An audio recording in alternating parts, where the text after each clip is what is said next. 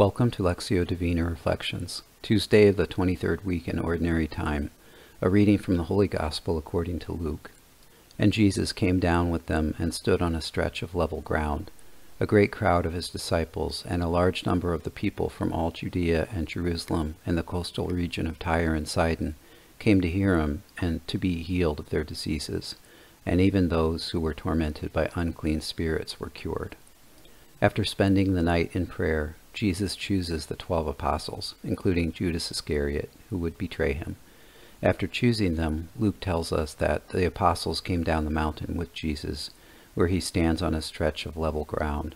There he meets a great crowd of his disciples and a large number of people.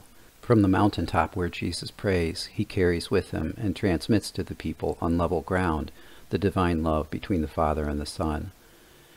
They came to hear him and to be healed of their diseases and unclean spirits. The miracles Jesus performs come from communication with his Father and is immediately passed on to the people, as Luke says, because power came forth from him and healed them all. Father in heaven, please help me understand the trust that Jesus placed in you as he prayed to you on the mountain. The choosing of the 12 came through your Son's discernment through communication with you in the power of the Holy Spirit. Through the same Holy Spirit, help me share in the love between you and the Son, placing my trust in his divinity. As St. Paul says of Jesus in the first reading, "For in him dwells the whole fullness of the deity bodily, and you share in this fullness in him, who is the head of every principality and power."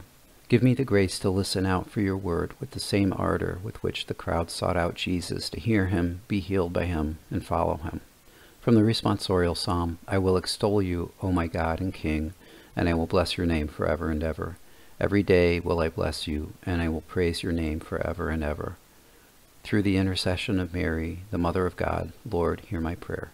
Glory be to the Father, and to the Son, and to the Holy Spirit, as it was in the beginning, is now, and ever shall be, world without end. Amen.